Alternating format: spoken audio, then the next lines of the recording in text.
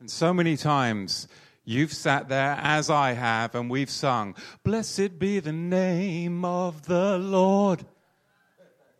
Well, what is his name? Well, it's the Lord. And how many times have we heard those songs? There's a popular song out now, and everyone's singing the name of the Lord. And the question you have to ask is, well, what's his name? Because it's certainly not the name the British gave to a land baron back in the time of the penning of the King James in around 1611, which is the Lord, or the name of Baal. Baal and the Lord are synonymous, if you were to look that up in your Strong's Dictionary Concordance. So what on earth has happened? What on earth has happened? Buried between the lies, the traditions of men, whether it be the Masorite scribes that give us the vow pointing, or whether it be the elders and the traditions that were brought down through the papal hierarchy. We end up today, and many people don't even know what the tetragrammaton is. The Yod, He, Wah, He. What does that mean? It's been removed close to 7,000 times in the scriptures.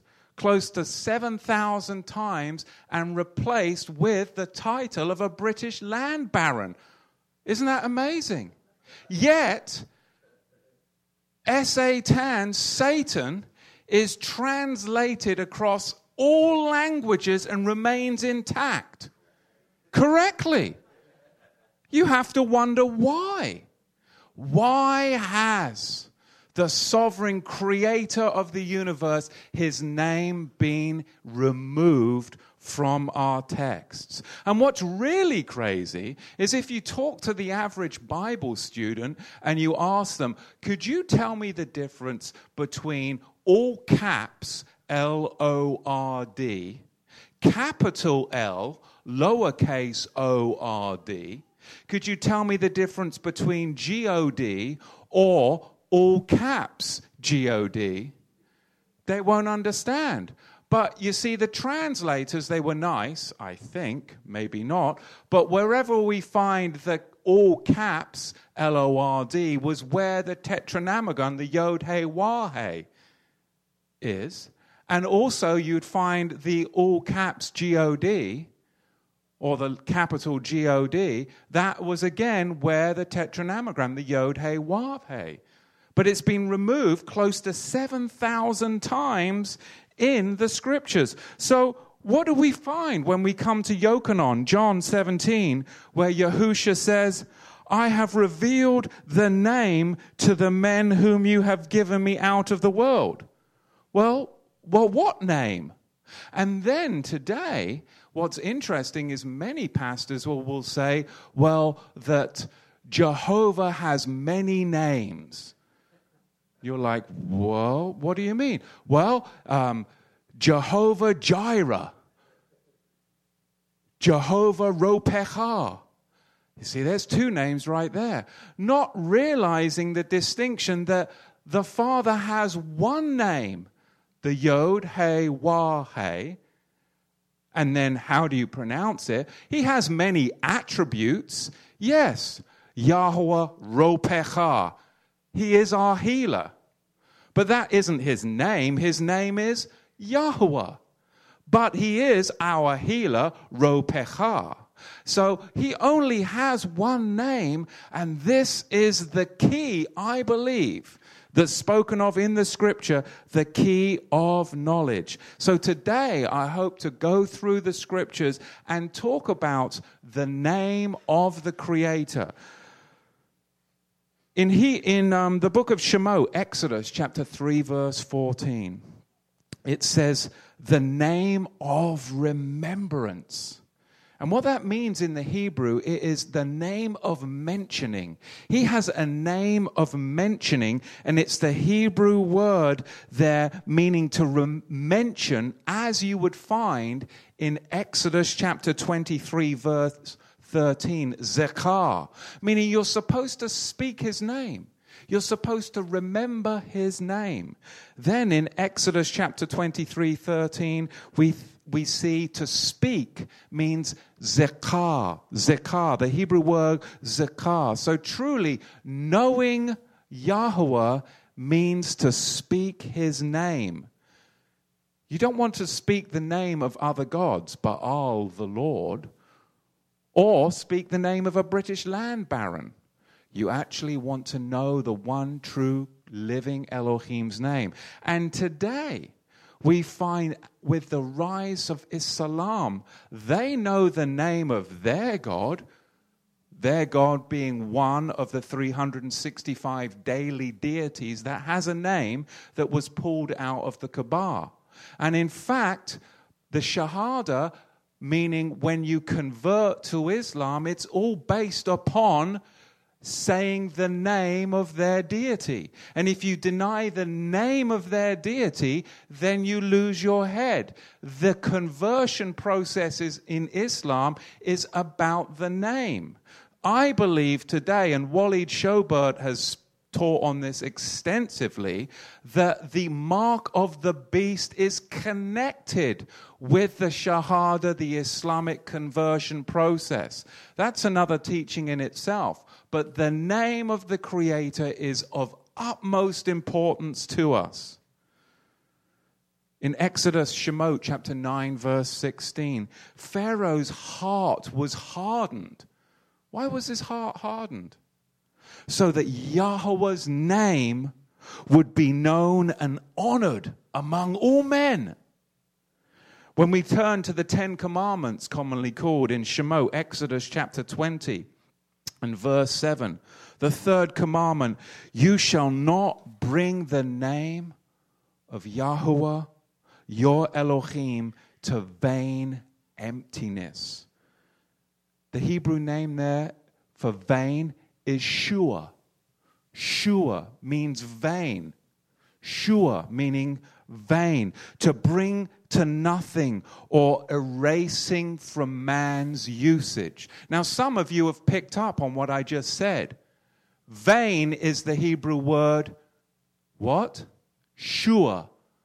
So we need to examine that as we go into the name of the Father and the name of the Son, because it's certainly not going to have anything to do with his name being vain, is it? But we are to bring his name into remembrance. We are to speak his name. We are not to bring it to vain emptiness by not speaking it, neglecting it for thousands of years, and letting translators get away with replacing it with the name of Baal, the Lord, the common name of Dagon, the fish god. Because you know, when Elijah went up the mountain, he said, how long will you be between two opinions? If the Lord is God, serve him. But if Yahweh is Elohim, serve him. It actually says that in the Hebrew. So most people today are rah, rah, rah for the Lord. They'd end up serving the wrong Elohim because they don't understand that Lord is the title of the Elohim that Elijah defeated up on the mountain. So how long will you be between two opinions? We don't have the time. We don't have the time to be of two opinions. And heaven forbid, if you ever find yourself on your knees with a sword upon your head and an Islamic jihadist there, you had better know the name of the Elohim that you serve. And his name isn't the Lord. And they know the name that the Elohim, the God that they serve, isn't the Lord, and they know his name. So you need to know the name of the one true living Elohim. That's why this message is so important today, and there is such a pushback and will be such a pushback with this message. In Luke chapter 11, verse 52, Yahusha said, woe to you, Torah teachers, for you have taken away the key of knowledge. What is the key of knowledge? That's what we will be discovering today. There is so much for us as we dig in. In Maaseh Shlachim, Acts chapter 4, verse 11, this is the stone that was rejected by you, the builders, that has become the chief cornerstone. Neither is there salvation in any other, for there is no other name under heaven given among men whereby we must be saved. So we need to understand his name. We need to understand the name of the Son. And we have to understand that it all begins in the Hebrew language. Not in the Babylonian block letters, but all the way back into the Paleo script. Because we have to understand when sounds come across from Hebrew to Greek to English, they are transliterated. And once you transliterate a sound into a language, the word you end up with doesn't actually mean anything because it's based upon a transliteration. So Iesus, the Greek transliteration for the Son's name, and Jesus, the English King Jimmy transliteration for the Son's name, linguistically means nothing. And that's hard for some people. So we really do need to get back to the power within the Word, because by the Word creation was brought forth. So there is power in the sounding out of words. Not transliterations, but the sounding out of the original language. And that's what I hope that we'll get into today. In Romans chapter 10, verse 13. For whoever shall call upon the name of the Master, Yahuwah, shall be saved. It is such an honor. I love mikvahing, immersing people in the true name of Yahuwah in the Melchizedek priesthood. It's been such an honor and a privilege, and it's life-changing. We find the Yod, He, Wav, He for the name of the Father. And we find the Yod, He, Wav, Shin, Ayin for the name of the Son. We'll be looking into this today. When we look back at the name of the Father in the Paleo script, every Paleo letter, it means something. It's a pictographic language, which I know many of our audience know. But what it really means when we see the Yod is like a hand. It's this type of shape. And then the He means an open door. It's like an open door. Something is going to go through the door. And the Wa is a pictograph of an ancient nail.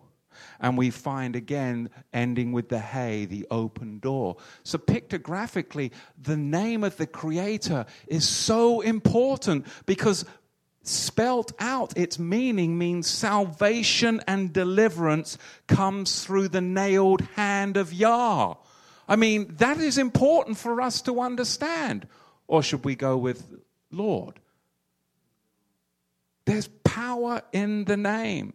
Now, the letter He, it was added to Abram, giving us Abraham, which means glory is added because he was the recipient. He was the recipient of the most glorious covenants of promise. The He was added to his name. So we can see from the scripture that getting caught up with one Hebrew letter is apparently extremely important to the Creator himself. In case you're wondering, you're just getting caught up in linguistics. Well, apparently, just adding the Hebrew letter He to Abram was extremely important to the Father. So it should be extremely important to us when we're dealing with the Father's name and the Son's name, not even Abram or Abraham's name. Can you see that? In Yochanan, John chapter 12, verse 28. I have glorified your name, and I will glorify it again. And we should do as the Master did. But if we don't know his name, how can we truly glorify it? Melachim Aleph, 1 Kings 18:21. And Eliyahu came to all the people and said, how long do you keep hopping between two opinions? If Yahweh is Elohim, follow him. But if the Lord, Baal, then follow him. And the people answered him, not a word. And when I start to talk to people about the name of the Creator and the difference between the title of a British land baron, do you know what they answer? Majority of people, not a word. Not a word. Stunned silence, or they don't care. But it is important. It is paramount in these pressing and trying days that we live. Jeremiah 12:16. And it came to pass, if they will diligently learn the way of my people, to swear by my name, Yahweh. Yahweh lives, as they taught my people to swear by Baal the Lord, then shall they be rebuilt in the midst of the people. We need healing. We need healing. We need to come out of the house of sickness, Bethsaida, the house of sickness. In James chapter 5, verse 14, it is written, if there any sick among you, well, is there? Let him call for the Shamashim, the elders of the congregation, and let them make tefillah, prayer over him, anointing him with oil, and in the name of Yahweh. It doesn't say anoint them with Crisco and the name of the Lord. It doesn't say that. And we wonder why so many people are sick amongst us. Love and lard, right? Love and lard. Jeremiah 16:21. Therefore see, I will this time cause them to know. I will cause them to know my hand, and they will know my might, and they shall know that my name is Yahweh. Malachi 3:16. There is a book. There is a book for those of you that meditate and find it of extreme zealotry importance to remember his name. Your name will be written in a book of remembrance if you bother to meditate and uphold his name. There's a book in Scripture, all by itself. Malachi 3:16. Then they that feared Yahweh spoke often one to another, and Yahweh listened, and he heard it. And a book of remembrance was written before him for them that fear Yahweh, and they that meditate upon his name. It is important. It is important. But you see, the Babylonians and the Canaanites and so many of those ites, they were sun god worshippers. You can find it in 1 Samuel 5:2, Judges 16:23. What you find is that they often were worshippers of the fish god, Dagon. Yeah. Dagon. Dag in Hebrew means fish. In the Latin, Pisces. Dagon was the fish lord. He was the fish god of the Philistines. Isis was the fish lord of the Egyptians. And the mermaid, according to Greek mythology, is, of course, the wife of Dagon. Now, archaeology reveals her with her fish on as a head, having a fish head. Now, these fish lords, we have to understand where all this lord business came from. These fish lords were adopted by the Romans into their pantheon of gods. Hence the reason why Catholics eat fish on Fridays, because Friday was the day that Dagon, the fish god, was worshipped. And if you look at the Pope's mitre, it's the shape of an open-mouthed fish. He wears the fish hat. You see, people don't realize this.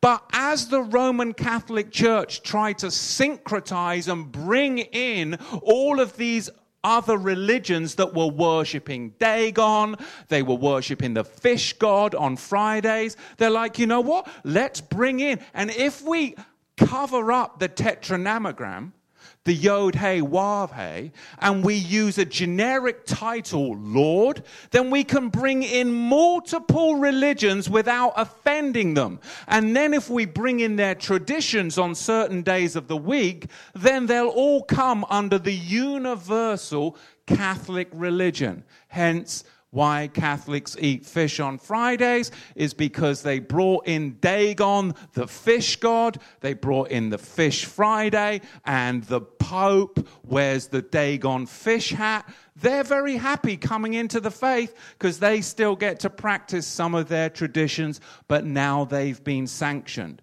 But the moment you mention the name of the one true living Elohim that split the Red Sea, now you're alienating a whole bunch of society.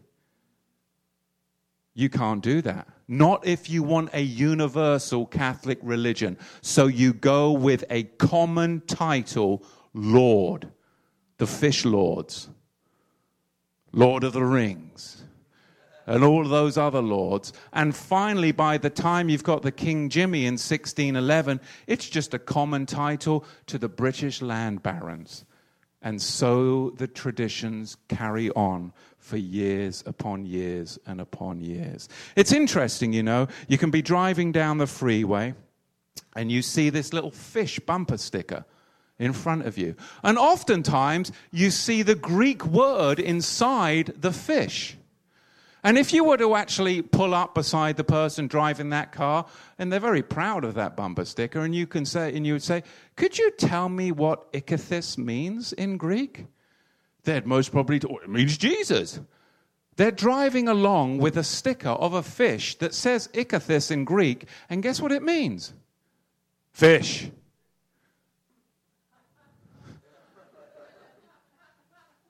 Great testimony. Hi, fish. I mean, what has that got to do with the faith? There's not even any loaves of bread with it. I could understand that. But do you see how absurd it comes when we follow the traditions of men? We're driving along with a picture of a fish saying fish in it, thinking that we are proclaiming the faith, when really you're proclaiming the traditions of the fish lords. I mean, I'm being a little facetious. It makes you want to keep on fishing for the right one. It really does. I love it. I love it. But it is truly, truly an honor today for me to invite my guest up, Ronald, who is our resident linguist. Brother, please come up today as we share the truth of Yahweh's word. And I'm sure as we get in more and more into this, people are just going to be so amazed. So I just want to welcome you and thank you for taking this time out of your busy schedule. So I know that as we look into the Hebrew, we're going to come across many things and we're going to step on many toes today, but we're going to try and do it graciously. We find the Yod Hey Wav Hey, the Father's name. Can you talk a little bit to us about that? That's a great jumping off point, isn't it? Where do I start? It's all phonetic. What exactly? Like, do you want me to take a letter at a time, or whatever you like? I know a big thing is that people will say, "Well, it's a Yod Hey, Vav Hey." How do we even pronounce this name? I mean, there's so many different pronunciations. We can see that we've got other words in the Hebrew that are very, very similar. We have Yehuda, we have Yosef, we have, even if we would go down to Bereshit, Genesis chapter 30 and verse 24, we can see that we're going to find find this right here. We're going to find the name Eve, Chava in the Hebrew. Just walk us through some of those words, letters linguistically, because we actually want to focus today on the pronunciation of the name, which many people will, I think, find fascinating. We'll start with the Yod, since it's the first letter. The first letter is Yod. It's a Y. It's in the word Yom. It's in, I'm trying to think. It's in Jacob. It's not a J. There's many, like if you were to take a process of elimination and you were look at all the Hebrew words that we've heard, Jerusalem, it's a Y. In the Greek, it's an I. In the Latin, it's an I. In the Arabic, it's the same. It's a Yud. It's basically the same. And we have so many languages that back this up, that it's not a J sound. The German has this sound, and a few other languages have this J sound, which is, it's basically what I hear. When I hear it, I hear the Hebrew letter Shin, and I hear the Hebrew letter Dalet. If you put them together, you get a new sound, D and Sh, D, D, and you get mud, okay? The letter Hey, you expressed that it was in the word Abram. Okay, Abram, first name was A-B-R-M, Aleph, Bet, Resh, Mem. Abram, Ab is father. It's Ab, not Abba. That would imply, now I'm giving you an idea of what the Hey really sounds like. If you went Abba, like if you kept going after the B, Ba, like implying that there's some other letter there. Let's say it was a D, Abad. It would be Abad, like in destroy, Abad and Abadan. You know, like if it's an L, it'd be Abal. It'd be A-B-R, it'd be Abar. It'd be A-B-S, it'd be Babas. That would be A-B-H. And the spelling, every time you see it in the concordance, and just like the word presented, like somebody's father in Scripture, it's always two letters. It's an Aleph and a Bet. It's Ab, which would also, okay. So I'm getting into the Hey. If you put a Hey at the end, obviously the letter Hey is the leftover sounds you get of any letter. Like if I were to pronounce the sound of a letter B, it'd be Ba. Okay, it sounds like I just put a H or a Hey on the end. If I put a D, if the word Yehuda, perfect example. The last two letters are a D and an H. Da.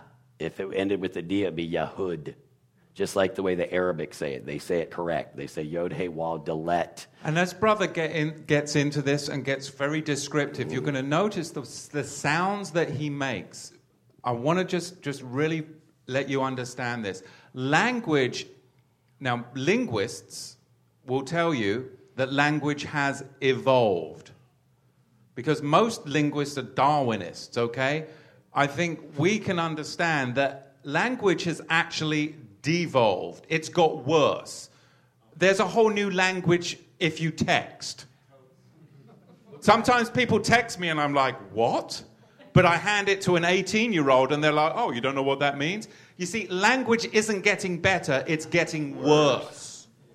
Okay, so we're actually going to go back now to where language was pure, and we have to understand, as Brother Ronald takes us through linguistically, he is not going to be following linguistic rules, because the linguistic rules in Hebrew were made by the Masorite scribes. And the Masorite scribes, and we'll touch on this later, they deliberately, willfully, defiantly, do you like how I do that? They deliberately, they willfully, they defiantly, 134 times removed the name of the Creator, the Yod, Hey, Wav, Hey, out of the Scriptures and replaced it with Adonai. Willfully, Psalm 110 is a classic example. They invented vowel pointing. Vowel pointing means they put these little points and these vowel points in the Hebrew language to tell you how they want you to pronounce letters.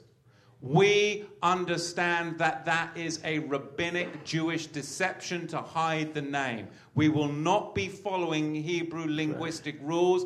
We will be going back further than 900 of the Common Era when the Masoretes invented this type of thing. So now, to continue, Thank you. Oh, thank you.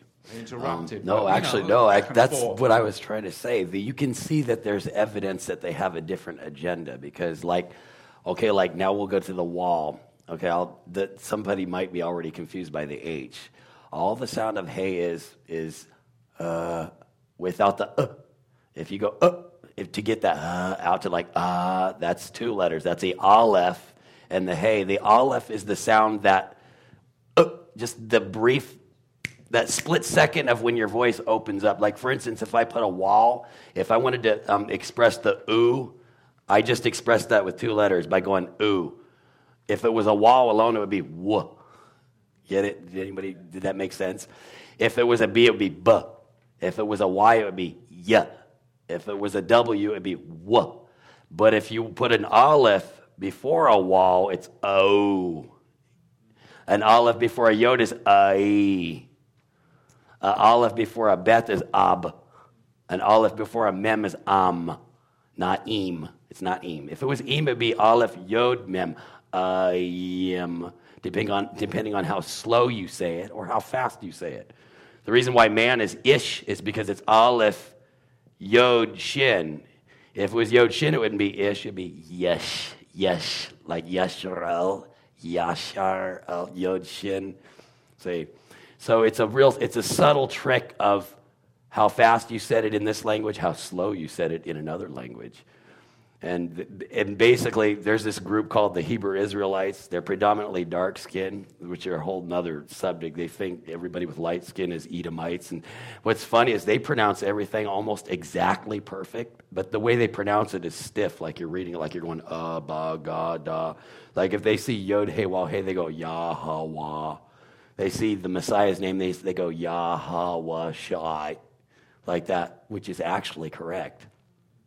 This brings me to the son's name, unless there's anything else you want to know. So we're looking at the father's name, and we've got the Yod, Hey, Wah, Hey. But it is a Wah, not a Vav. And we're looking at Yehuda, and we're looking at Yosef, and we're looking at the Hebrew name Hawa, to explain why that is a Wah, not a Vav. Because people are going to say, Brother Ronald, Brother Matthew, it's Yehovah. Right. It's not what you're saying. You're saying it's Yahuwah. Okay. But it's Yehovah. And your answer to that would be, well, let's look at this in these names, Yehuda, Yosef, and Hawa. Why is it not a V? A V, okay. It's a W. Easy, because on all the languages they say Yehuda, whether they say Yehuda or Yehuda, it's not Yehavada. When you see the word Torah, it's never Tavra. When you see Yom, it's never Yavam. You see, I'm showing you phonetics are it's childlike. It's like a child. If I said to that young man, or if I said to that young man, if I say, you're all young man, by the way, I did that. Like, I don't want to. Anyways, I'd say, sound out the letter B, our letter B. When I was a child, my first grade teacher told me to sound out the letter B. And surprisingly, I sounded it out right. I said, B. I didn't go ba. I didn't go be. I didn't go B. I went B. I just, as far as the B would get out of my mouth. And so I thought, I'll bet Hebrew's like that. About 2010, for 2009 to 2010, when I first began to hear the name, I knew that this name Yahuwah was correct. I knew that the name Yahushua is correct. I knew that the name Yeremayahu is correct, and Yahushaphat, and all these Yahoo names all over the place, which now that you mention it, it also sounds like it's come to mean an insult. Like you yo-yo, you bozo, you Yehu or Yahoo. And so now I see why. They didn't want us to say this name because this name would actually invoke salvation. In fact, in the Aramaic language, if you were to write out, I have to speak in English to tell you this. If you were to write out, he will be a pillar in the temple of my God, where it says he will be, that's Yahoo. That's Yod, He, and Waw. That is Yod, He, Waw, Yahoo. Just that much. Who is he? That's He, Waw. If you ask any modern Hebrew person, you say, how do you say who? They're going to say, how do you say he? They're going to say, who? How do you spell it? They're going to say, Hey, Vav. They're gonna call the letter Vav, but they're not gonna say Hav. They're gonna say who. See what I'm saying? So the Vav is a Wah. It's a Wah, and we see now looking down, and we look at Yosef. We've got the. It's also an O. We have the Yod, Wav, and the Samek and the Pei. Explain that, why that isn't a Vav right there. Okay, why it isn't a... Okay, Yosef, the same reason, like in the word... It'd be Yod. In the word Yod, it's not Yavid. Yod is like an extra hand. Like Yod is hand, Yod, Dalet, just 2 letters. But if you want to make that word more intense, it's Yahud. It's almost like a whoa, like the wall. It's like keeps going. It's an and, kind of like. It's a contraction. It's making something more intense. In fact, if you were to say shalom, shin lamed mem is where it starts. Shalom, like Yerushalayim. But to make it more peace, I'm offering you just an abundant amount of peace. Shalom, that the wall was added. So when we say shalom, I'm not offering you peace. I'm offering you very much peace. I'm saying I want you to, that's what the wall is. The wall is just an extra, abundant more of what's said already. The shalom, nobody ever says shalom, because that would just sound like some perfunctory, oh yeah, just take some peace, here's a little peace for you, So especially if you're in a society that's really trying to be polite and trying to promote goodness in a dying, whatever, decaying world. It's Yosef. Now this is the way you read Hebrew. Now, when we get to Bereshit, Genesis chapter 3, verse 30, and we get to the He Wah He, why isn't that a He Vav He? Explain that. It's the same reason I've said same the Hebrew. Okay, Chua.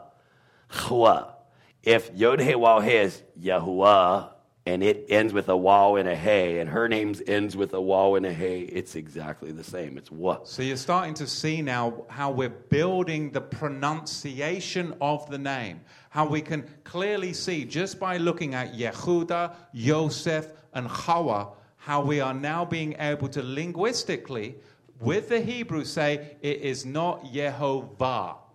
And I got a question. It is not a Vav.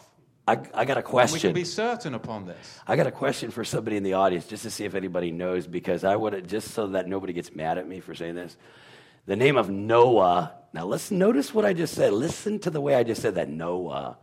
Does anybody know how that's spelled in the Hebrew? Because even when I spell it, people still think it's Noach or Noach. There's no waw in it. It's Nun Chet. Like Enoch's name is Chet Nun Chanawak. It's like Chet Waw Nun or Chet Nun Waw Kaf Chanawak. I don't ever hear anybody Honak or Hoan. I don't ever hear an O sound between that Chet and that Nun, right? In other words, I'm showing you people are biased. We have been taught a biased. The reason why we think the Messiah's name is Yeshua or has some Shua pronunciation on the end of it is because of one name. Just one name in America. I've never met any other human being on the planet who had a Shua in their name except a female named Nashua. Other than that, everybody else Joshuas. I've never heard a Jahusha.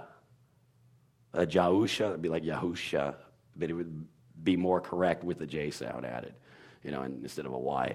In other words, it's deliberately done, like you said, by the vowel pointers, the Masoretics and stuff.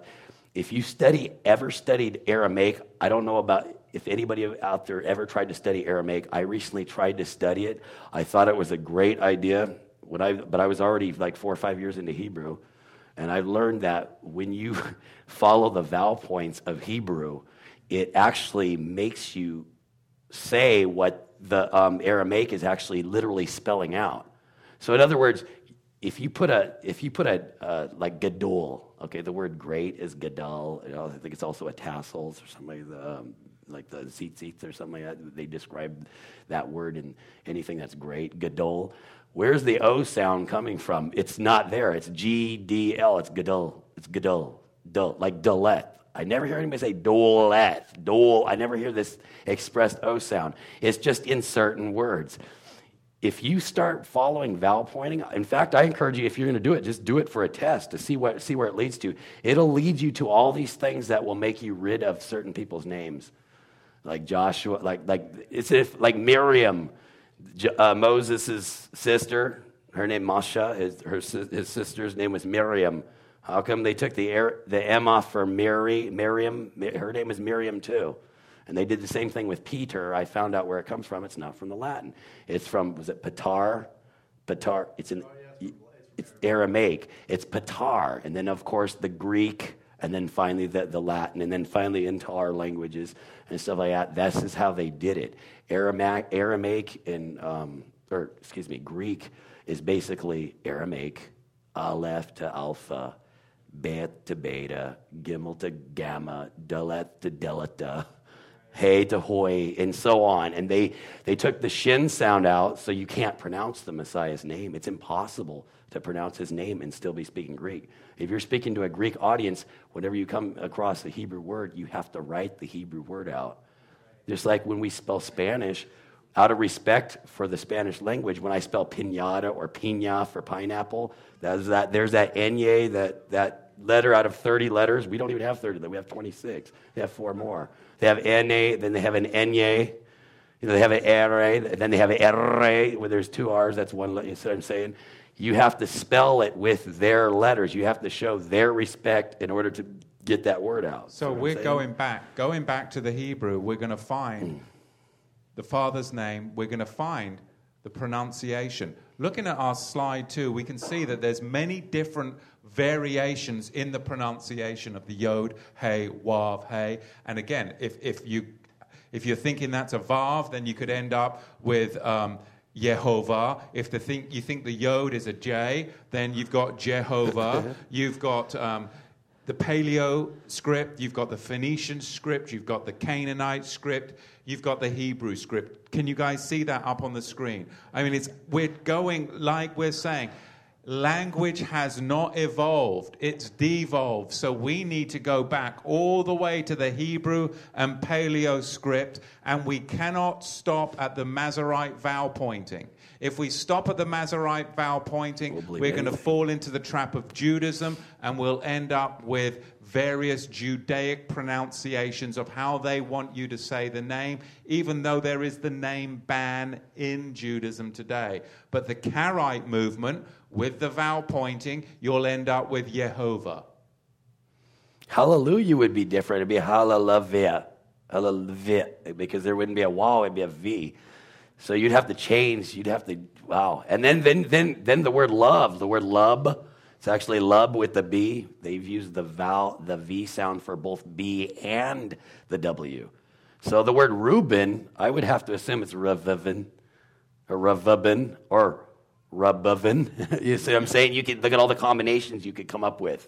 See? So you can start to see that it's a big lie. Let's look at the prophets, and we look at Eliyahu, and let's look at Jehoshaphat. Walk us through these, because if we look at Eliyahu, we've got the Aleph, Lamed, Yod, He, Wav, and then we have Jehoshaphat. So this is fascinating. I love when you explain this to me. Jehoshaphat was actually my best proof, and but I'll get it Eliyahu for the father's name, because it has the Yahoo at the end of it, and it has an Aleph, and a Lamed, an Al, A-L-Al. And then it has a Yod, yeah, and then a Hey, Ha, and then a Wa. But remember, the last letter of a word, you have to curb that letter. So if you end on a B, you're not going to go ba, because that means you just added another letter on it. You stop there at that letter. So if it's a Wa, you're going to stop at a U. You didn't go anywhere with it yet. So Eliyahu, that's all languages like that. You stop on the last letter. You start from the first letter. So what I see is A-L and then Y-H-U. A-L is a word in itself. Al. That means strong, mighty, strength. I'm going to do my Al's today. I'm going to lift some weights. My L's, my L curves, Al. And then you have Yahoo. He will be. So basically it's the mighty one will be, if you were to mechanically translate that. Jehoshaphat, there's a Yahoo right at the beginning. Now, if you slow it down real slow, it's Yahoo. Is that an O or an U? Oh, you decide for yourself. Oh, is an U by the time you keep going. So looking, this was particularly descriptive was the Yehoshaphat. Yeah. When you spoke to me about the Yehoshaphat, I'm like, how can you have such confidence in the pronunciation of the name? Because you have to understand, I've studied the name. I certainly am not a linguist like Brother Ronald here, but I've studied the name for many years, and I've had my own ideas. And I've always understood the Father's name would be 3 syllables. And many of you have written and said, well, how come Matthew started pronouncing the name differently? Because I used to pronounce the name Yahweh. But I knew it wasn't just straight Yahweh. It was Yahweh. You had those 3 syllables in there. But then as we've been discussing and looking into the language, Ronald was so confident linguistically in the pronunciation of the name, not based upon tradition, not based upon Masoretic vowel pointing, but based upon looking at other names in the Hebrew language and working from the scripture. So I was willing to sit down, listen and study with this brother, because I'm like, this isn't a man who's going to traditions. This isn't a man who's following linguistic rules, because I asked the question, well, who made up the rules? Right, exactly. And why should we follow those rules? Who made up the rules? Whose law are you following? Whose laws are you following? Because if you track it down, you'll end up in Hebrew with the Masoretes. So that we could go to Yehoshaphat. Okay, what's and look at the this. book of It's Hebrews? phenomenal. What is it in some of your books? The book of Hebrews. In Hebrew. What is the word? Hebrew. No, the word, in the Hebrew language, excuse me. Oh, my okay. bad. The word judge. The word judge, the book of Judges, right after Joshua. Oh, okay. Shin is shin, fei, thou, yod, and mem. Now put it together. Shephatim. Shephatim. Okay, now that's in the plural form. Now, in the non-plural form, or just the word judge, to judge or whatever, shaphat. It's a word that stands on its own from the shin. But the letter right before the shin is a waw or a vav. Right before it. That's how I know, and the reason I bring this up, I may be jumping the gun on this may be in here. Somebody brought up an argument about the Messiah's name between the Yah. We're going to get to that. Okay, we're then I get can. to that. Yeah. Darn. Okay, I can't say I know. yet. He gets excited. I know. I do. Now, But the okay. Yehoshaphat All right. with the Father's name. All right. This is okay. Then I'll start from this, since we're doing this with the Father's name. The Yahu is there, and the word Shaphat's there. The word Shaphat means judge. So obviously it means something to the effect of Yahuwah judges, or he is the judge, or you know what I mean. It's like not Yeho. yeah. It's Yahu. oh Yahoo. It depends on how slow you bring it out. If you bring it out slow, it's you're only bringing it out of a letter at a time. Yah ha wa ha. So Yahweh. Think about it. I'm already giving you a clue on how to speak. Everything is like you're knocking a domino into the next domino, into the next domino, into the next domino, and they all the words fall. So you go abagada. So the first letter is ya, the next letter is ha, the next letter is wa, the next letter is ha. You put it together, Yahweh, Yahweh, Yahweh, Yahweh, Yahweh, Yahweh, Yahweh, Yahweh. And some people hear from the oo. You hear from the oo. I've heard for the first 2 years, maybe 3 years, from the oo. Maybe about the third year, somewhere between the second and the third year, from the Yahweh. And then I realized it just depends on where your mind is picking up on it. Like you're laying down, you're not paying attention. You hear somebody say Yahuwah, and maybe your mind catches right on the oo. Then all of a sudden it sounds like a U. But think about it. You're going into an H right after that W. So is it a W or a U or an O? It's all of the above. It's the second letter in Torah, Torah. But it's hard to distinctify a W right before an R, because they're both, Yes. But the R is actually in the back of your throat, and the W is done with your lips. So I go Torah. Let's put that up on the screen. I believe we have a slide on the Torah, and this is a fabulous example of why it is not a vav, it's a wa. It's a wa. And take us through the Hebrew word there for the tav, wa, resh, hey. It's not a tav, vav, resh, Yeah, hey. it's a This is thou. all relating to the yod, hey, wav, hey. We are trying to build the base here on the pronunciation of the Father's name. In case you're like, whoa, this is it's bombarding me. It's a lot of information. You have to know it. Brother John and I spent the evening with Brother Ronald, and we're like... That letter in the word Torah, and since I brought it up, it's not even a T. That's the 9th letter, the Tetz. Tetz. And then the word Tetz is where we get the word basket or tote. Tetz, tots, depending on your accent, tots, is a thou. The last letter is a th. It's in Bethlehem, not Bet-lechem. It's not a bet or a vet. It's Betz. It's a prettier word. It's bayetz. So it's a feminine letter. Yeah, the tav is a tho. It's tho. Yeah. So pronounce it's it. In Methuselah. It's spelled exactly in Methuselah. Enoch's son. It's a thou and a wow, just like thou, wow, resh, hey. See what I'm saying? If it's in Methuselah, then I can't say Methuselah if I have to say Torah. See what I'm saying? So how would you actually say this properly? It's Thorah. Kind of like Thor. Ooh, you're not going to get in trouble if you say that word.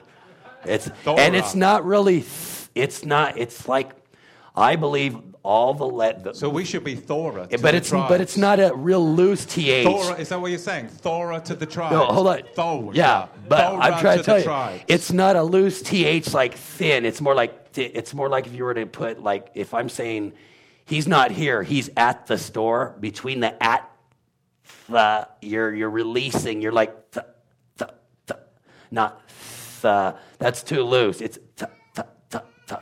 like the P is actually a PH. That's why it's been Yosef, or is it Yosef? It's the whole language is a guttural. Was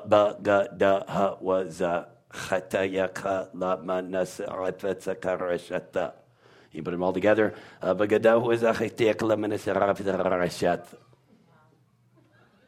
Get down. That's exactly what I was thinking, brother. That's exactly the language.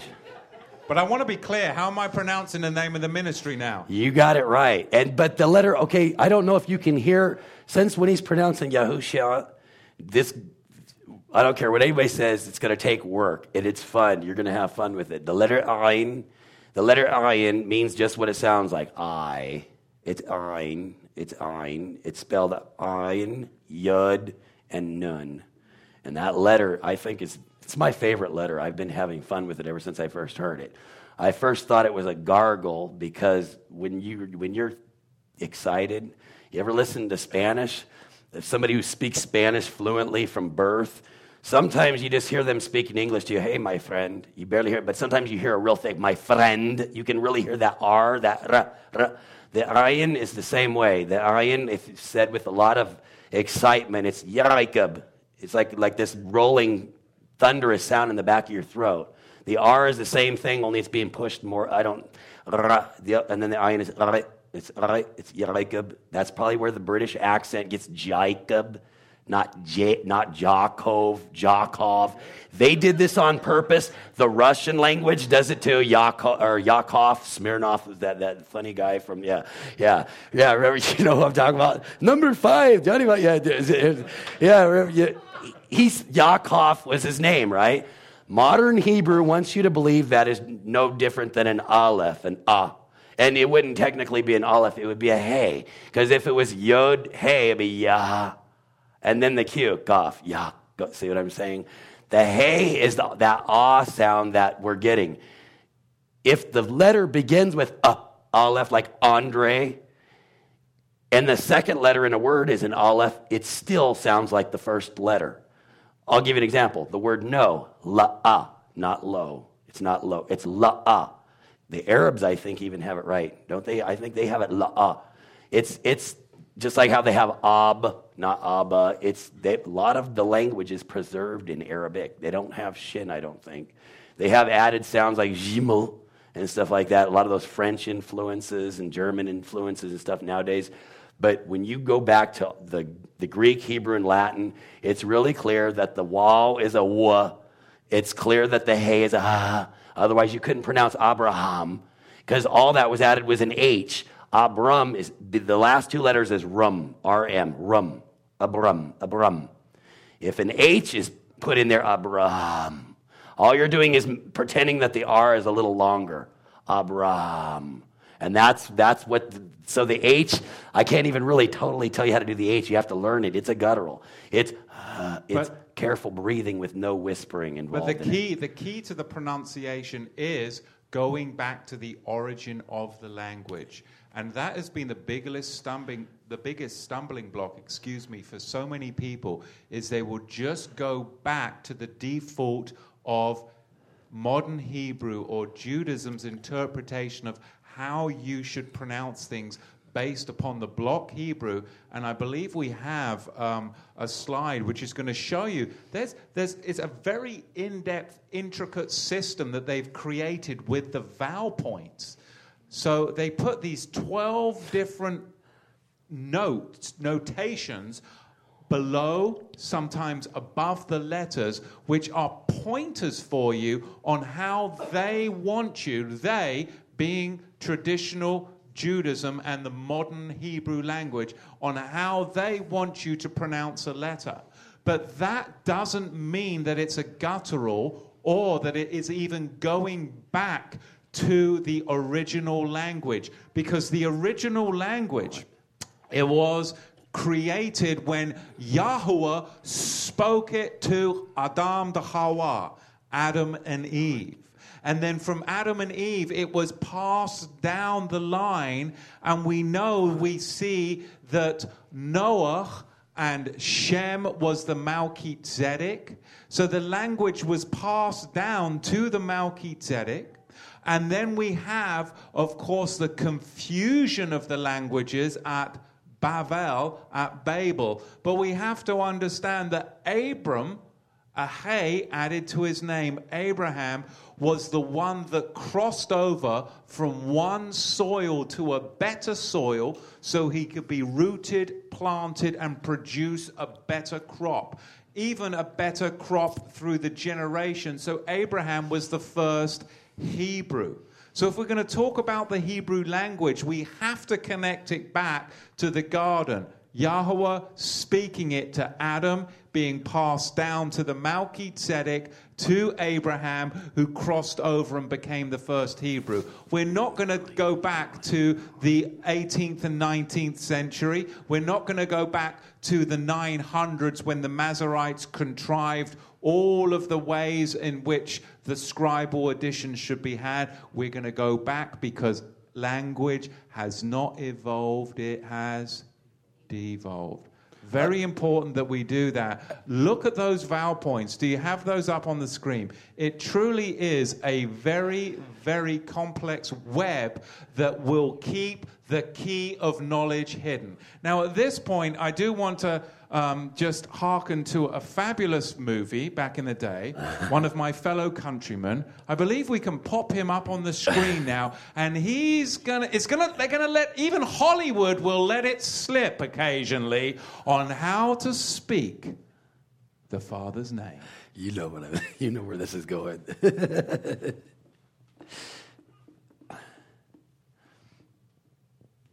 Up there. I never get tired of watching this. I can never find it. What?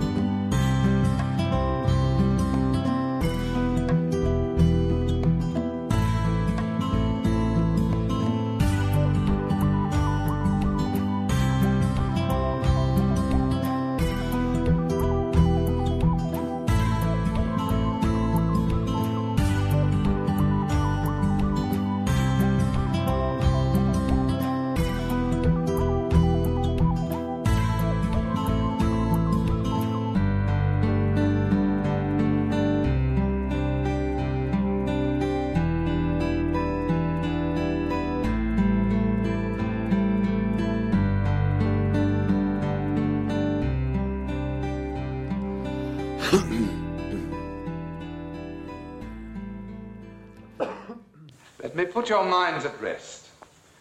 I'm coming back to take my place in the world. The monastic ideal isn't easy. I've had many broken nights, but I'm coming back refreshed, though hardly equipped for society. I shall need your help, Charles. Come. We're all one family. Let's wash away the old sores. If the bishop doesn't mind, I think we should pray. Pray! For love and understanding. Surely you pray for love and understanding. Every night, without success. You too, my son. I'm a Methodist. I'm sure you're still a Christian. Come. For me. Yes, my lord.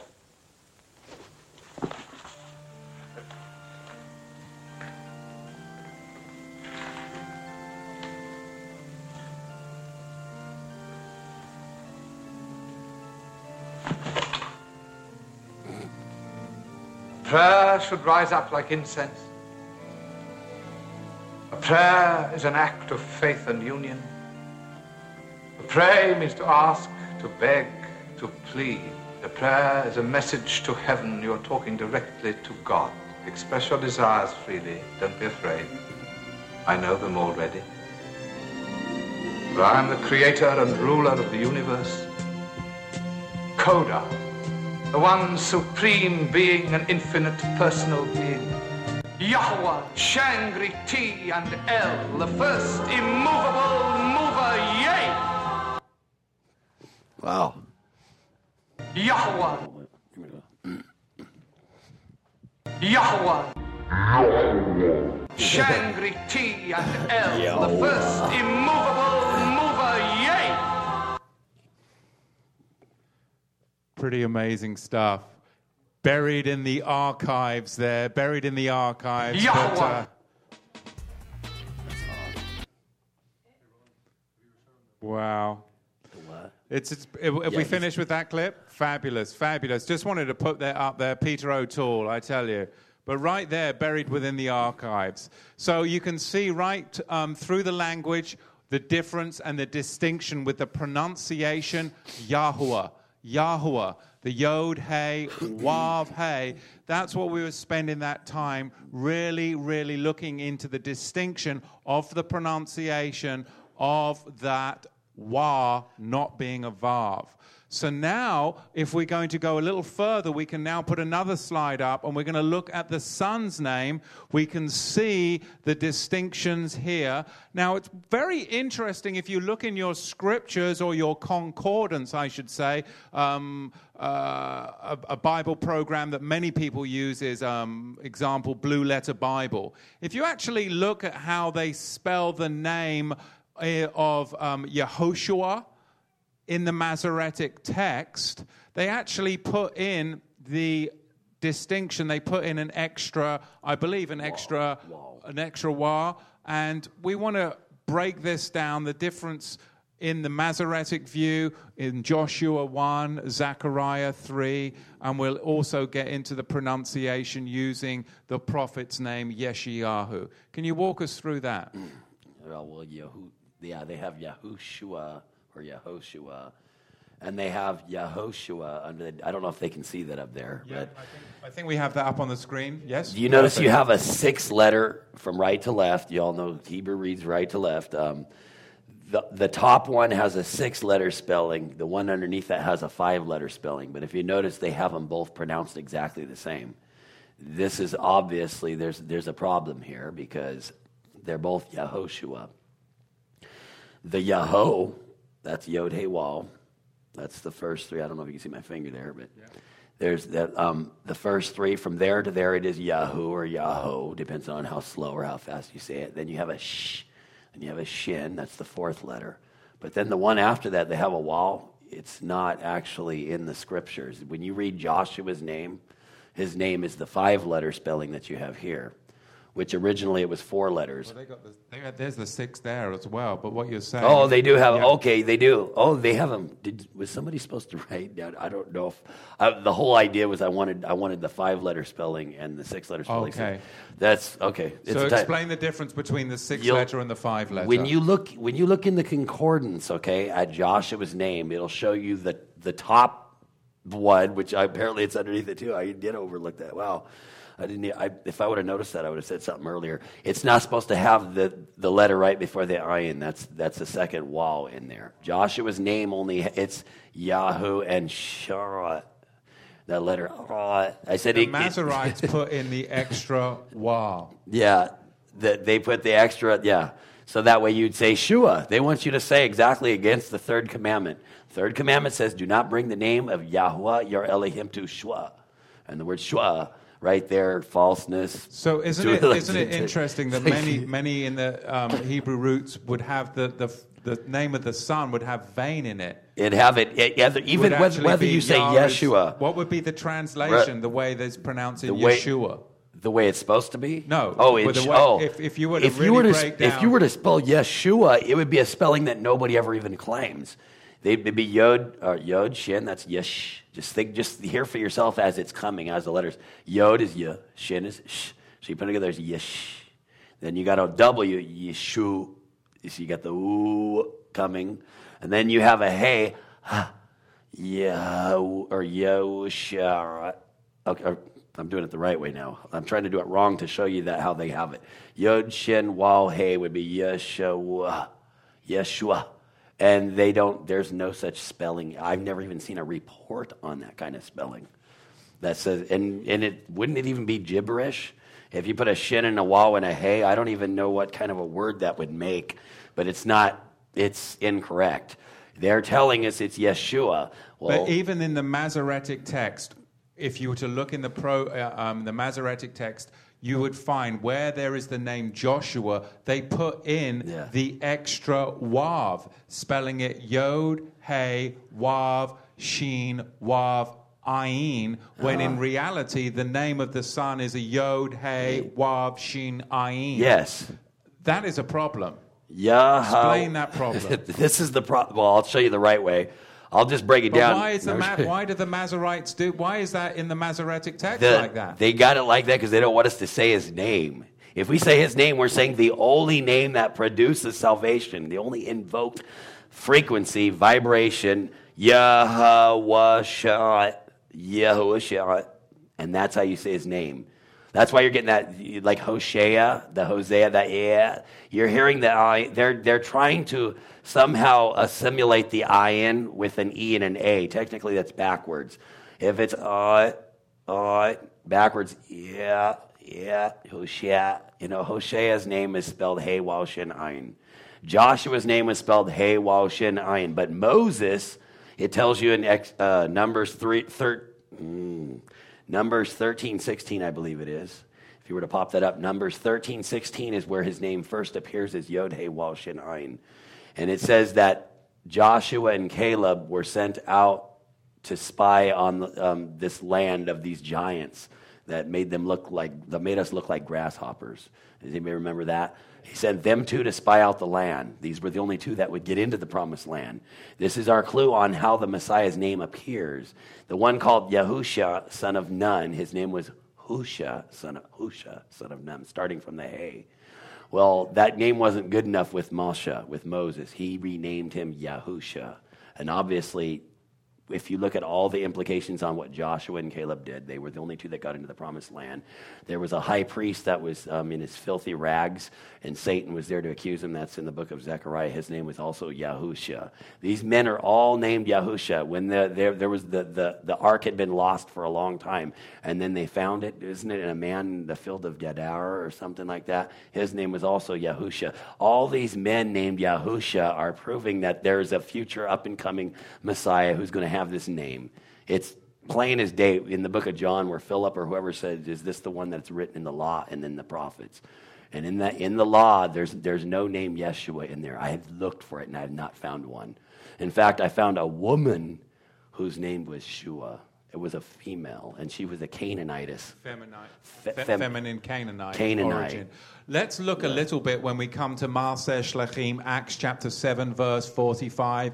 In the New King James, we have the transliteration from the Greek Iosus, but it came from the Hebrew origin of the Yod, He, Wav, Shin, and then they put in the additional Wav, Ayin again. This is in the Strong's Concordance. We have it coming across to us as Jesus, from Joshua and Justus. Explain that a little bit. Can you look up that actual H3091? In the Hebrew words, as it 3091. shows, if you actually look it up in there, you'll only see that word, wherever they're getting it from. So wherever they have that name written, they have that name written with 5 letters, not 6 letters. That's just how they wrote it there, like a variant spelling. It'd be like if you spelled Elisha, which ends with a shin and an ayin, shin aisha, no shua there because there's no W, there's no wall there. I have yet to find a person come up to you on the street and say, Elisha, his name was Elishua. Just think about it. And it ends with the exact same 2 letters, sha, sha. The letter ayin got mistaken. By the time it got into the Greeks, it became omega, aw. It's where we get bonfire, Johnny, Ron, Ronald. The O is an aw. They couldn't pronounce aw. It's by constricting your throat. I saw a woman back here doing this as I was doing that with my throat.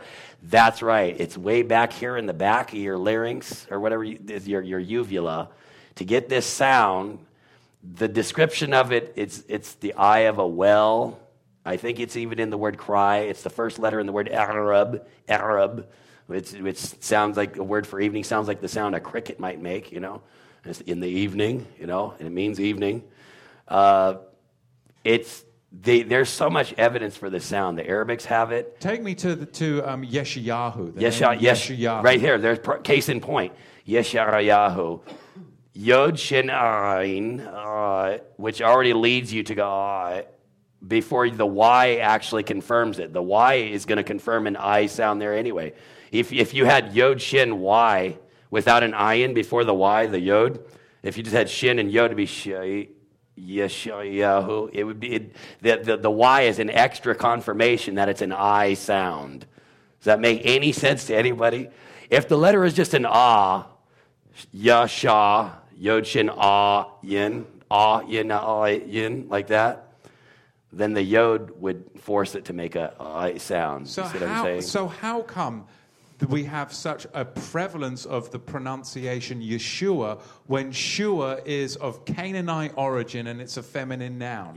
Get ready for a big answer. Walk us through this a little bit. I think we have, we can maybe pop it up on the screen, the Shua, and we're looking down. And what does this really mean? It means, get ready for this big philosophical answer.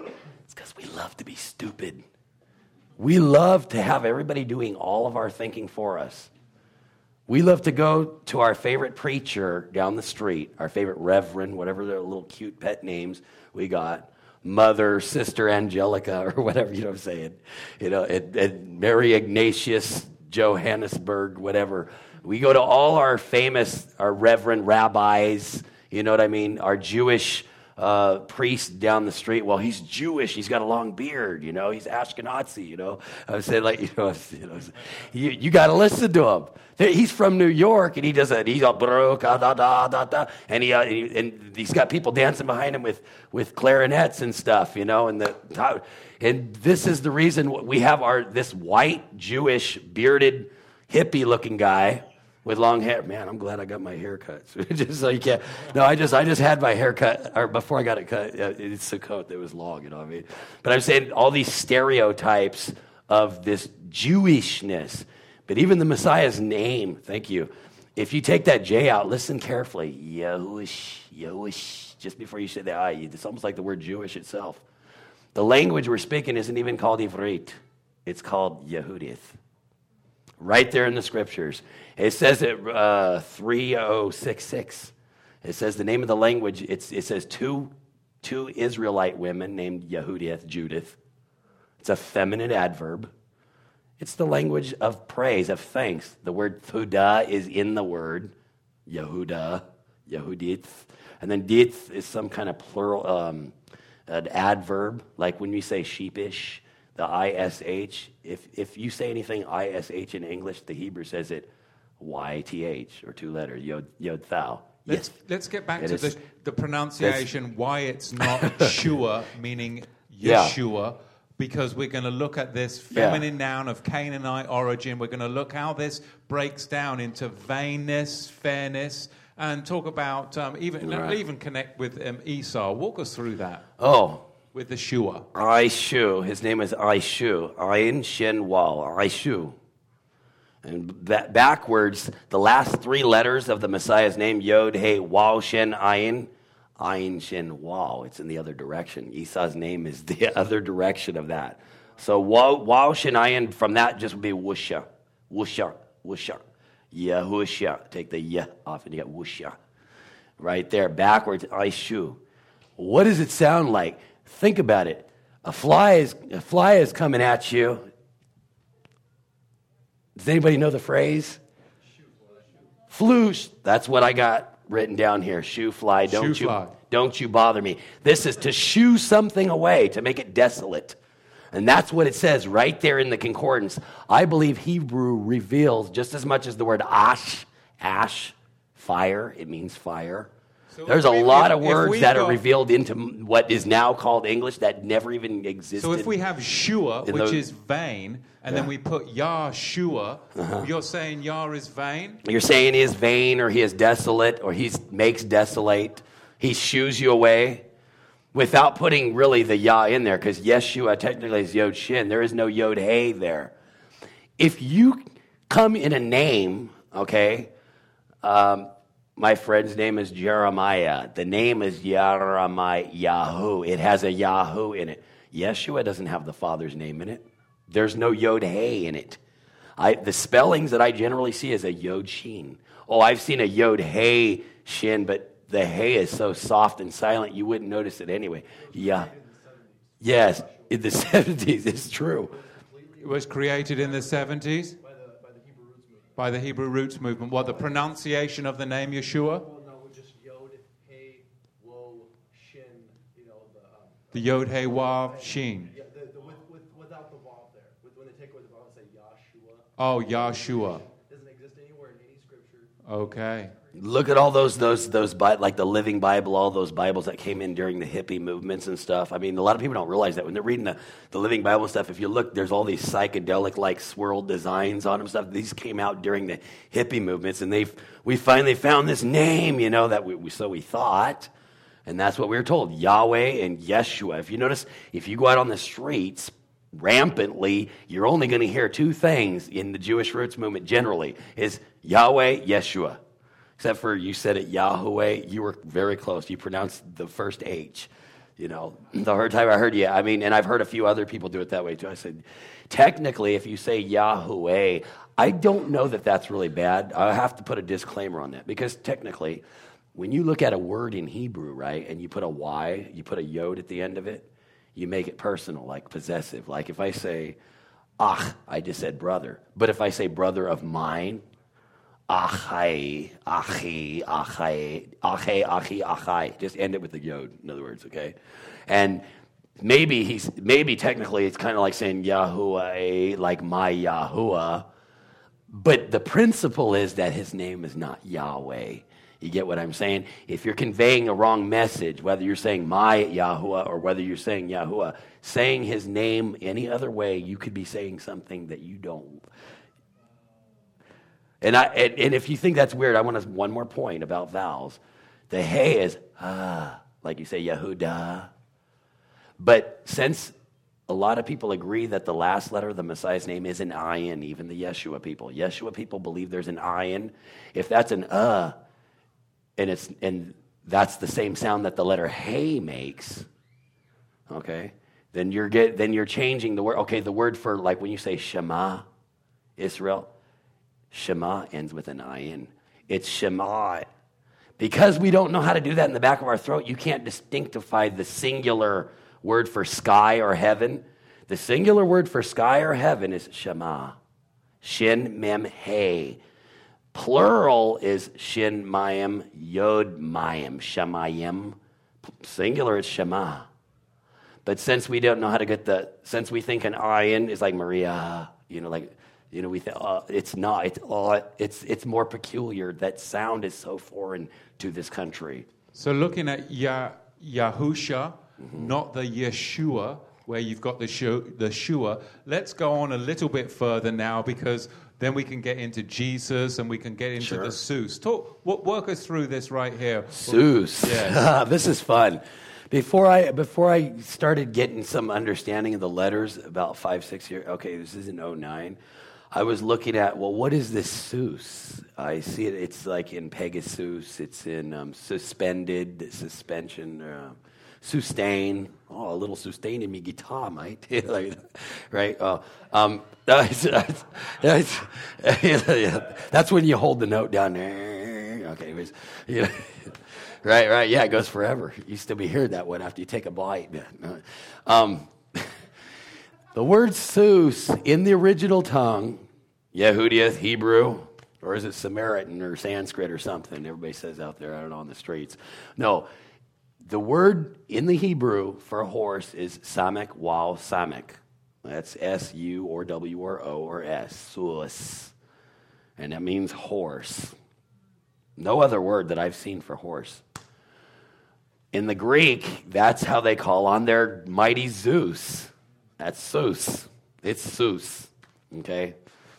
And then the Roman, the Latin tongue, the word that they use for pig or swine is Zeus. Pontius Pilate wrote, I is Zeus, the king of the Yahudim? I don't think so. Hebrew, Greek, and Latin. This is all three of the languages, and it's an insult in every different one. A horse, a pig, and a mighty Roman god. Something, I don't. He said, what I have written, I have written, yeah. What I have written, I have written. I don't believe he wrote that. I don't even believe it was even a word. I don't believe at all it was a word. And when and you got to understand, there's other things that are implying, like, you know how you read the book of Hebrews and you can tell what language by all this extensive search. He said, we shall judge him according to your law. He didn't say by Latin or Roman law. He said by Jewish law. Does that mean anything? There's no way that if the letter sheen sound doesn't exist in Hebrew or in Greek or Latin, and the language of the temple, whenever we got to the Kahalim, the assemblies, whenever Moses and anybody would gather, David, any time after Mount Sinai, they would only read the covenant language. And if the Hebrew is the only language to convey the Torah, lest the language of Yah be defiled, there's no way. What are you saying? What do you think? I'm saying when you speak somebody's name, it's like going to China and I want to go to McDonald's, that nasty fast food restaurant we all grew up on, and get a Bolshoi Mac. Oh, that's in Russia, right? And it's a Royale with cheese. You go to France. But if you go to France, Russia, or China, you will still see a big M there. They don't have that letter in kanji, in the Asian symbol writing. They don't have that letter. It's still McDonald's. Isn't that Gaelic? You know what I'm saying?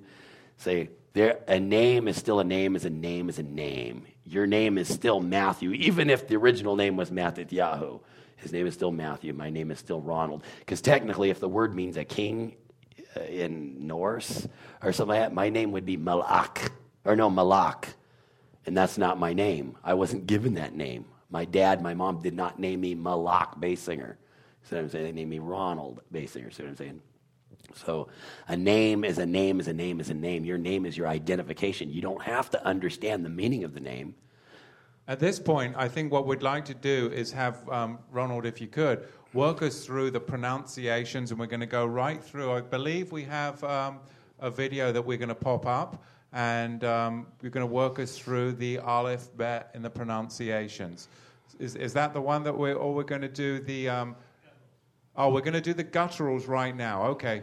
Okay, we're going to actually show up on the screen a video of the gutturals. Give me a moment here. Thank you.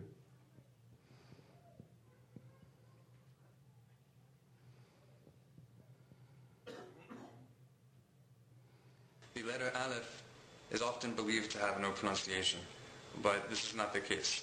Otherwise, Aleph would not be included among the guttural letters. So if it is only to be pronounced like any other vowel which appears underneath it with no difference, then that would mean that every single vowel in the Hebrew letter is guttural. And that's obviously not true. Now, when the letter Aleph is connected to a vowel in Hebrew, the letter Aleph makes a glottal stop sound. This is similar to the sound that is made between the two syllables in the common English expression uh-oh. Do you hear the uh-oh? Or let's say how in certain British dialects of English, in place of T, whenever T is found in the middle of a word, they'll say eh. Like instead of turtle, they'll say tu'o, tu'o. That sound is the pronunciation of Aleph. Now the letter Bet, when the letter Bet has a dagesh, it's made like a standard B sound in English, ba. When the letter Bet is without a dagesh, without the little dot inside of it, then the letter Bet is pronounced Vet. This is extremely similar to the standard English pronunciation of V, but it's different in that the letter Vet is made with the two lips. All right. So what we can see is there is this convoluted idea, even today with the modern Hebrew, that they're going to start to teach you the gutturals, and some of it's going to come out correct, but they're going to go back in, and then you're going to end up with a vav. Why did he do this? This is a linguistics, because they're only going back again to that Masoretic vowel pointing, whereas Brother Ronald's actually going to run us through the whole alphabet. Come on back up and just run us through the pronunciation.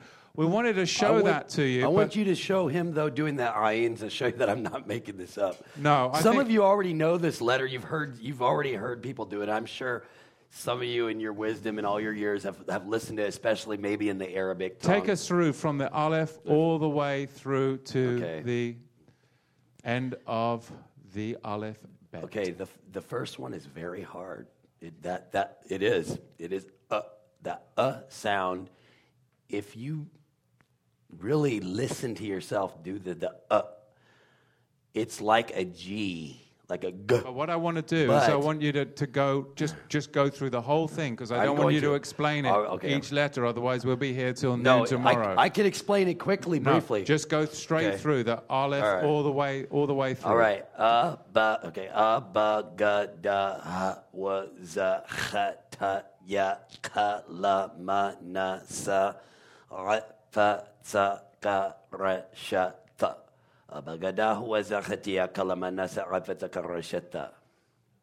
Backwards. Give it again, all the way from the front. And I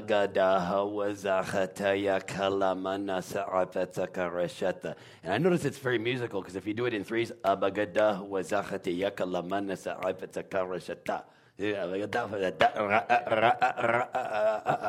got that. It's beautiful. It really is. It's really even. Is. 22 letters. It's like 11 and 11. I don't know. It's just. But this is all without the vowel pointing. And before learning. That is the key. You can see it is literally going back to a very basic child listening to the language, which Hebrew is. English is one of the most convoluted, messed up languages there is. When you get down into the Hebrew, it really does make a lot more sense. And anybody who doesn't believe me, what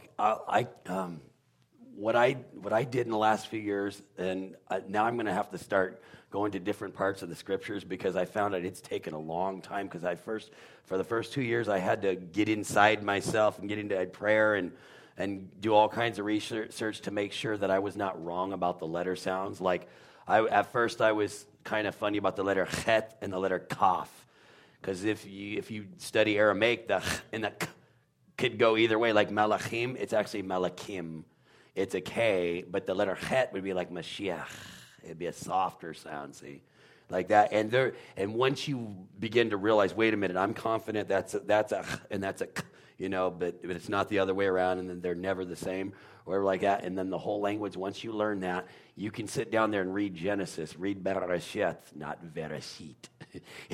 And all of a sudden you'll know what you're saying, and I do know what I'm saying up to a certain point, but I... Can you read us through the first couple of verses just from memory of Bereshit for us? Bereshit bara Elohim at hashamayim wa haaretz, u'haaretz heitha thahu, wabahu achoshek rel fnei thahom, l'ruach Elohim merach hafat rel fnei hamim, ve'amar Elohim Yihe or, V'yara Elohim at ha'or kitob, V'yabdal Elohim bayin ha'or, V'bayin ha'choshek, V'yachra Elohim la'or yom, V'la'choshek chara leila, V'yarab, V'yabakar yom echad. Now, what's really going to be fascinating, you'll be able to capture this on video.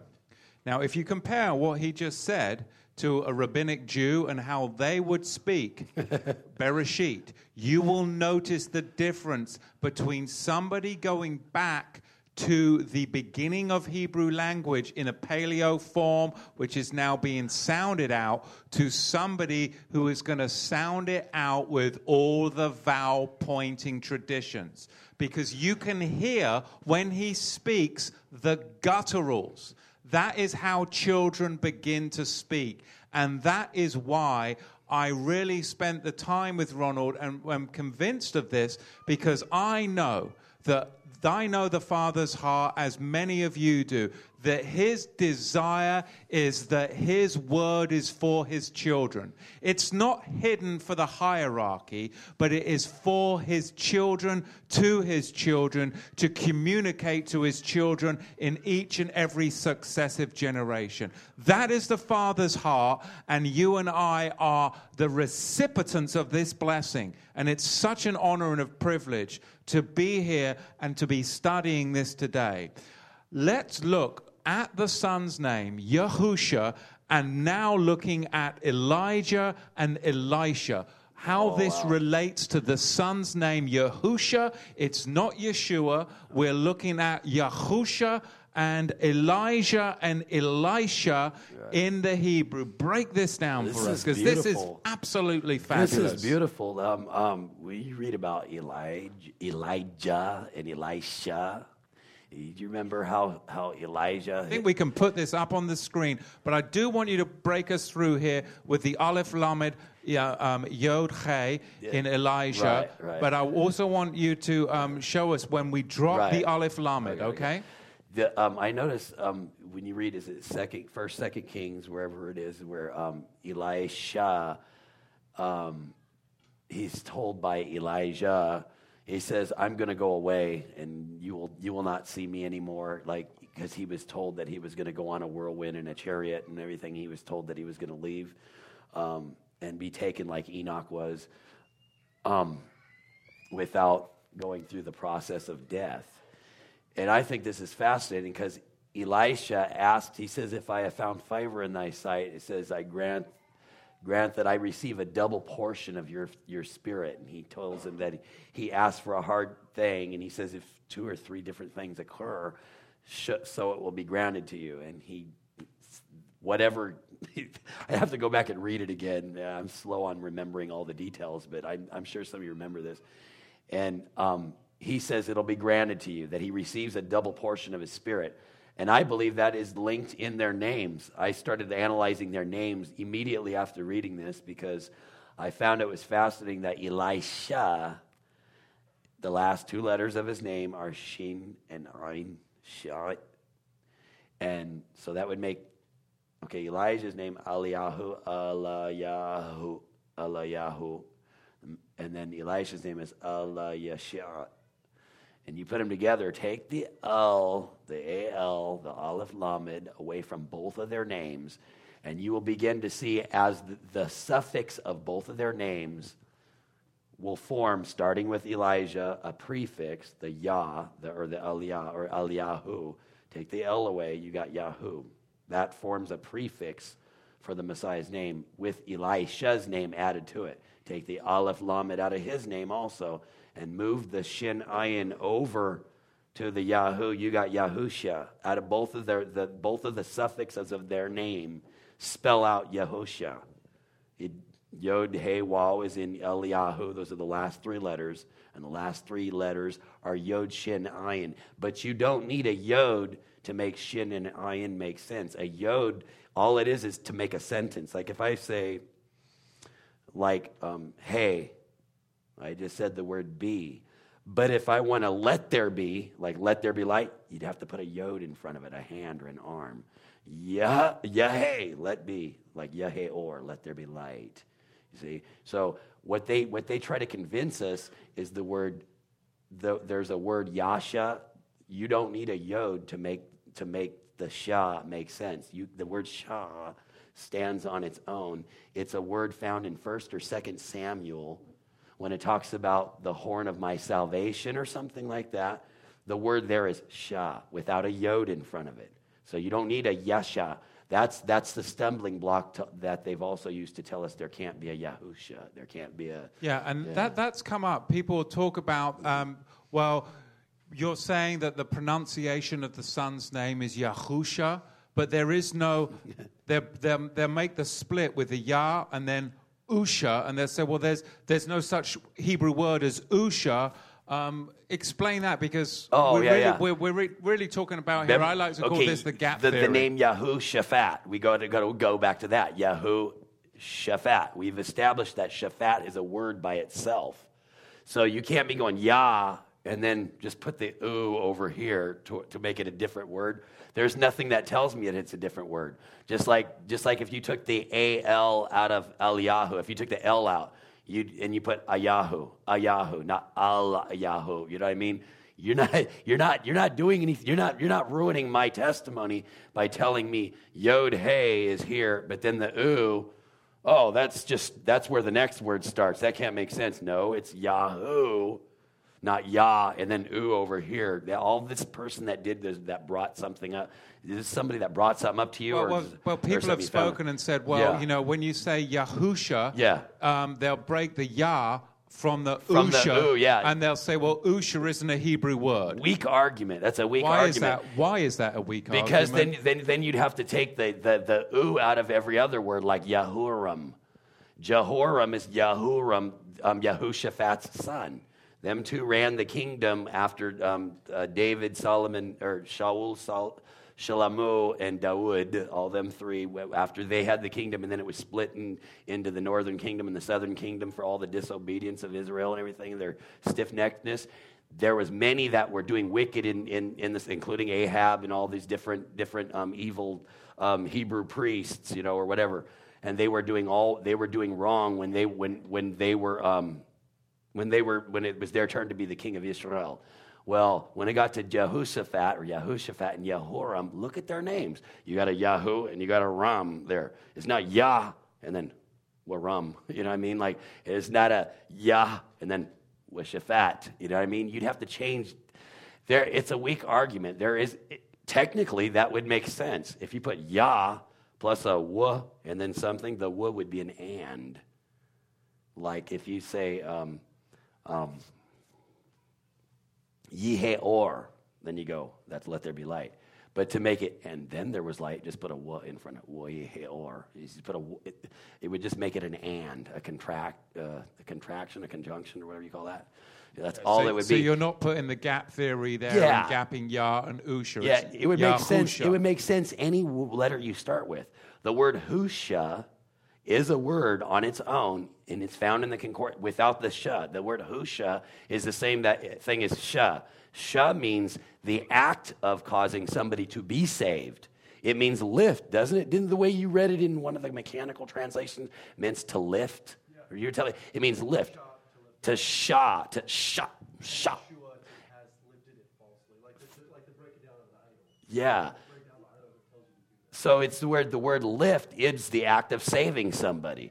The word Husha is the manifestation of salvation, just the overall state of being salvation.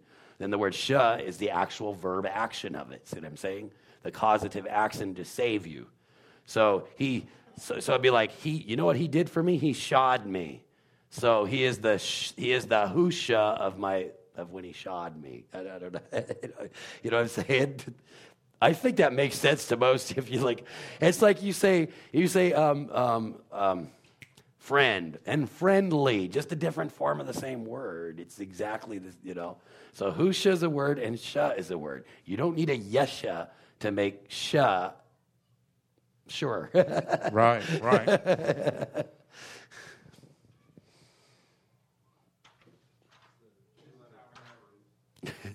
It's a little loud over there. Yeah, 2-letter parent roots.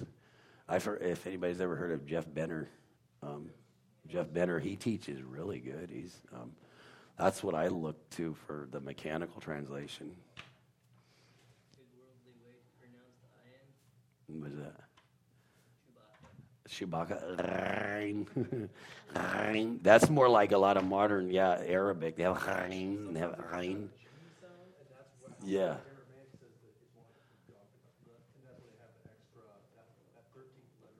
Because it's in the back of your throat, and a g would be in the back of your throat. So it makes sense that they would make that mistake. So it would make sense that they would make a mistake like that.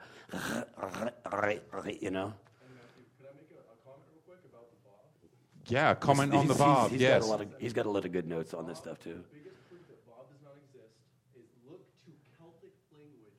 They invented the V by making two W's and putting them together, making a V. The Celtic invented it. And it probably somehow got into German. German. Yeah, why don't you repeat that so we get it on the... Yeah, he just said that the Celtic took the two W's and then they made the V sound. I'm wondering if that's how Germanic... Because if you listen to a lot of when people explain German, they seem to have this beautiful history of a w sound that they don't use anymore. You know, I mentioned that that place where you go buy hot dogs back when it says with the W it says Wiener Schnitzel, but it's Wiener Schnitzel. Anybody speaks German, anything that's W is a V sound. It's a double V, and even the letter wa looked like that. It's a what? It's the sound of a nail being whacked probably into the mud. The sound of what? It would make a v. I don't think it would make a v sound. So again, that taking us back to the Masoretes. Right. Let's. I believe we've got a shot that we can show you with the Hebrew words of the Yod, Hey, Wav, Hey, and we have it in the Paleo, and then the name of the sun in the Paleo too. Are we seeing that one up there? I think we have that available. Let me just... Yep, we have that one. No, well, let's go on a few more here, and I'll... that's exactly what I want to show you there. Break this down a little bit. It's the one we have on our screen here. All right. Okay, Yod Hey Wal Hey, Yod Hey Wal Dalet Hey, and Yod Hey Wal Shin Ayin. Okay, breaks it all down. Yahuwah. Well, this is too easy because if modern and ancient Hebrew, we all say Judah exactly the same. Yehuda. Take the D out. Yehuda becomes Yahuwah. Just take remove that. That simple. Check this out. Juan. And this isn't in Spain. If it was in Spain, the letter J would sound like which is a Hebrew sound, the letter chet. But in Mexico, it's a jalapeno. So if you take the word Juan, Juan, remove the N, you got the hey and the wall and the hey. And the A in Juan acts as a hey. Where did that come from? Aramaic. Aramaic, what I didn't say earlier, that would have probably been helpful if anybody ever got confused. The way the Aramaic puts an A as a second or the last letter, second, middle, somewhere in the middle, or last letter, they don't glottal stop it. You notice how when we begin with an A, it's kind of hard not to go, It's hard not to make that little yank sound near that little interruption sound between When it's the second letter, we just rip through like that letter and go in, and then we use that as an A. Like if you say Atlanta right after the T. Notice I didn't go Atlanta. I went Atlanta. That's an H. That A at the end is an H or a. It's the sound of just That's all a hey is. It's very hard to describe without looking funny doing it. Pushing on my stomach, acting like Sister Act. Remember when you push like that, and that's your diaphragm. We don't speak from our diaphragm. We sing, we scream, we yell. Oh, you're choking. We yell from our diaphragm. And that's it. Hebrew is a sing-song language in its origin. It was sung when the Creator sung forth. All creation sings. So as we've gone through tonight and we've looked at the Yod, He, Wah, He, we see the pronunciation based upon the other Hebrew words for the other Hebrew names of prophets, Yehoshaphat, and others throughout the Scripture. We can come down and be certain of the pronunciation Yahuwah.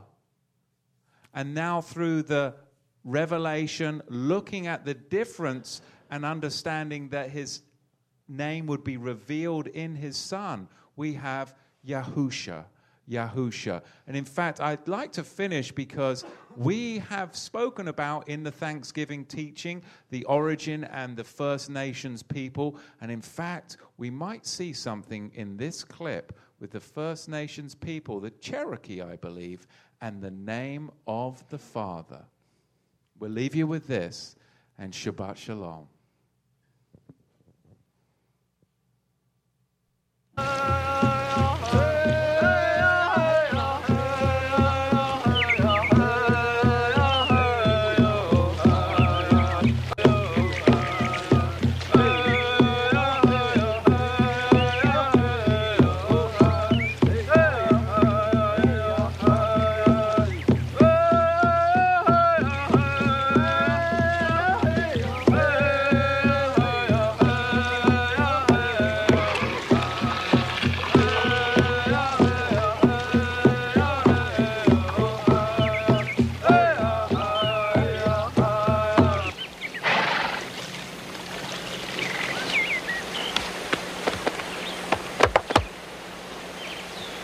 Kolena Agwiji.